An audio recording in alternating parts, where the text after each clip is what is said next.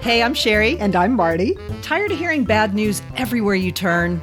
Well, we are. We're taking a little journey back to simpler times. Come along for the ride as we share some of our fun childhood memories. Might even jog some of your memories, too. I don't know, Marty. My memory lane is like a cul-de-sac these days. Hey, that is not going to stop us. Come join us for Just Jiggle the Handle. I'm kind of hungry. How about you? Hey, you know what? I'm getting a little peckish myself. Well, I'm curious. Did you learn to cook as a kid? I think the first time I learned to cook was in home ec class, really. I mean, except after I perfected the burnt toast at my house.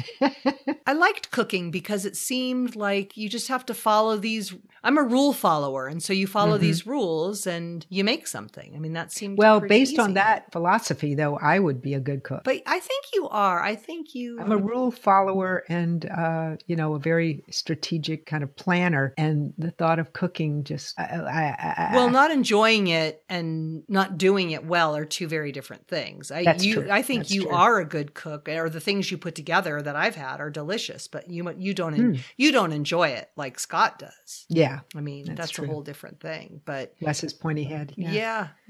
I don't know. I think in the I take that back. On, what's it called? With Kitten and Princess and Robert Young. What was the TV show? Father Knows Best. The girls were cooking in the kitchen, but I don't remember, like even at Thanksgiving and stuff, when we'd go to my grandparents and all the women would be in the kitchen cooking, but the kids were never part of that. And I never learned baking or anything with my grandma. We just were like, they wanted us seen and not heard. We were not around. I got a kid's cookbook early on, and I'm guessing I was maybe first or second grade. I honestly don't know, but I remember getting a very, very basic cookbook, and it had the recipe for biscuits, which was like flour and water or something. That was about it. And then you roll it out and cut out stencils. And I thought that was just cool as everything, was to make biscuits. And they had a recipe for baked potato, which how hard is that? That's great. And they had a recipe for tuna casserole. And I actually made that quite a few times. I'm sure it must be because the family was desperate for food, because it's not something that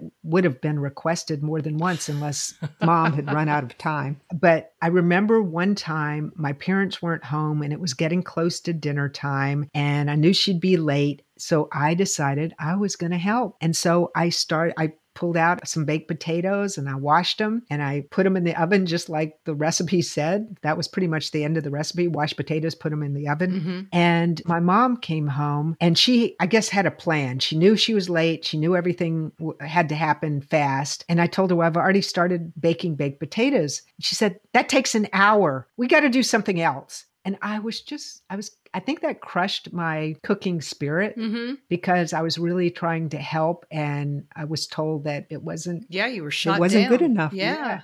So I think I didn't really have a fondness for cooking after that. Well, it could have been that I had no fondness before that. I just remember that. And you're just blaming it on your mom who's not here to defend herself. That could be it. Exactly. Yeah. Welcome to Scapegoat 101. Sorry, Mom. Yeah, I don't... When I worked at the arcade, I had to make tuna salad and egg salad. Oh. And I don't eat either of those things. And I made really good stuff, but we made it by hand. Of course, there were no health department rules back then. I'm kind of surprised y'all made it by hand. Yeah. It's interesting. Yeah. That was before the days of dropping off pots, the trucks driving from store to store, dropping off prepared foods. And I did remember we used onions, like dried onions, and then you add water to them. And then I don't know, what do you call that? Freeze dried? I don't know what it is. Maybe. But, yeah, it could be. But we'd have to set that out for to make, so people had stuff to put on their hot dogs, like relish, and we'd have to make the onions. And wow, that's interesting. Of course, we've already talked about making cotton candy. I had to do that. Yeah. And I'm really good at making ice cream cones, soft serve ice cream cones, and popcorn.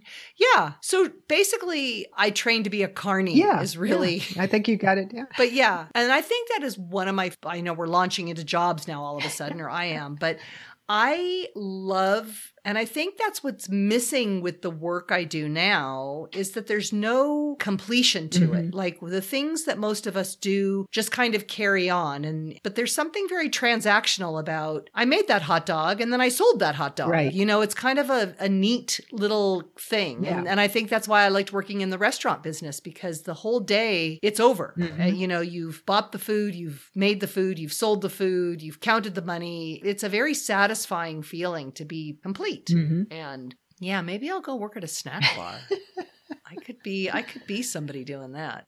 Well, so the tuna casserole was pretty much That was my claim to fame as a kid. Yeah. that was your go-to dish. Yeah.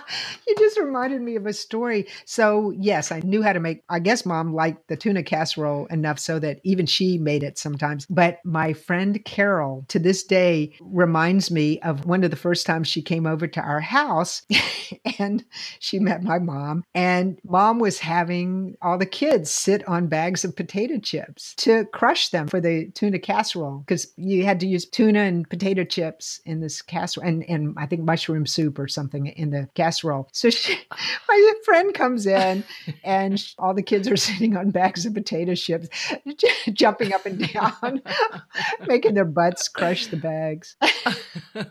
The high level of entertainment. That was when my friend knew she was meant to hang with us. Yeah. And you're still friends with her today. Yeah.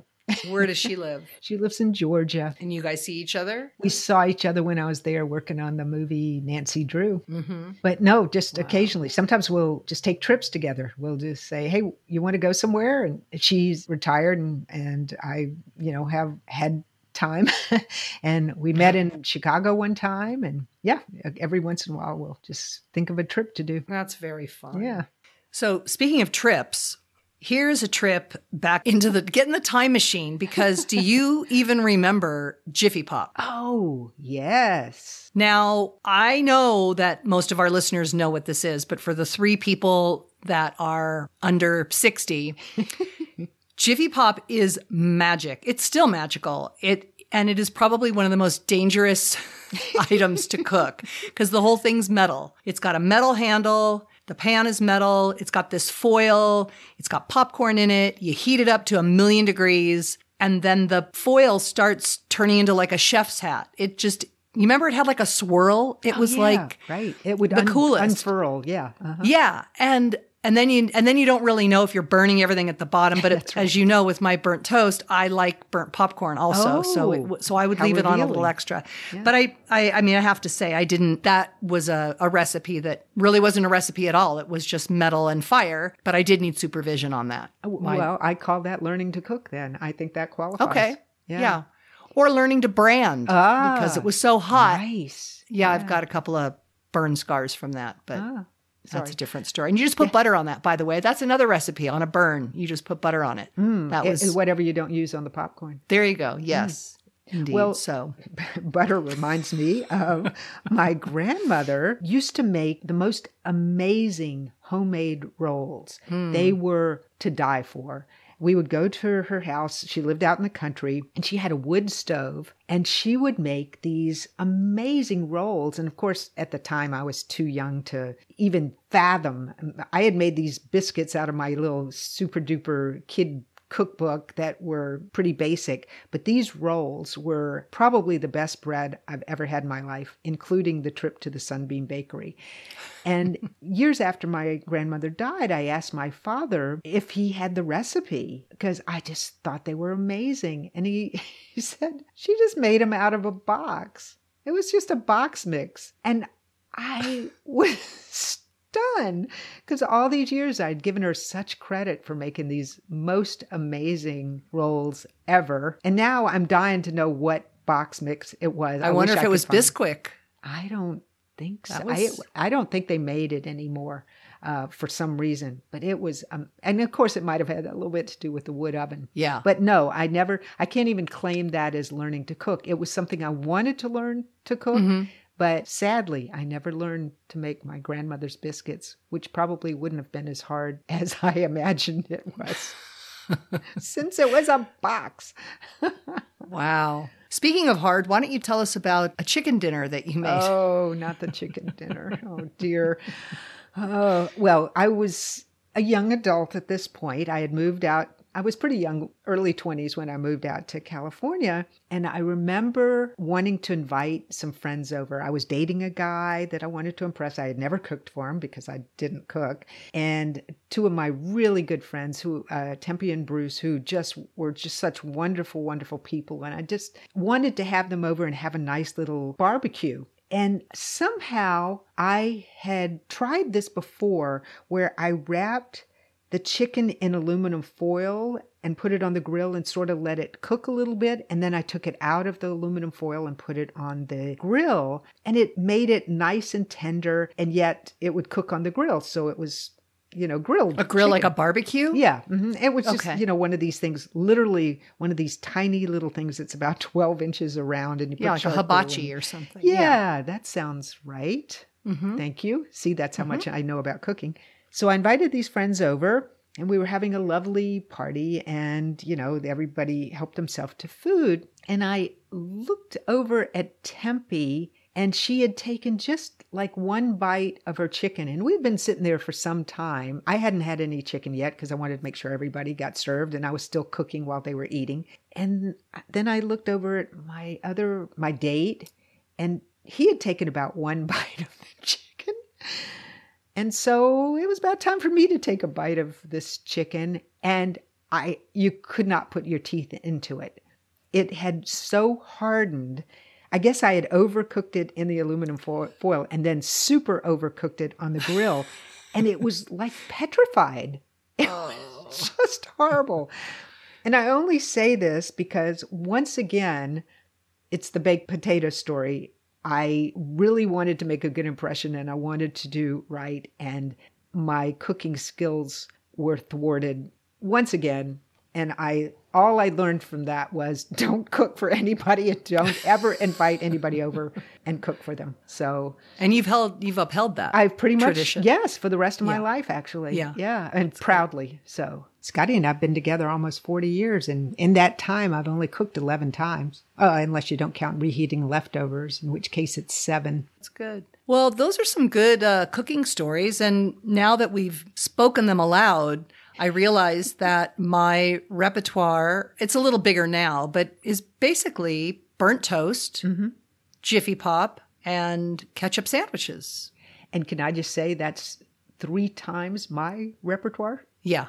Yeah, it's not good. We won't be opening up a restaurant soon. No. Mm-mm. That was not on my list of goals anyway. So we're good. That's good. Yeah. Yes. That's good. I am sad that whenever we get together, we're going to have to do takeout. Well, I think that's the safest route to take. Bon appetit, Marty. Yeah, now I'm hungry. Now I want to go pick up some takeout. I'll see you around the bend. All right. Well, I hope you had better luck learning to cook than I did. And if so, hey, invite us over. Or at least subscribe to our podcast.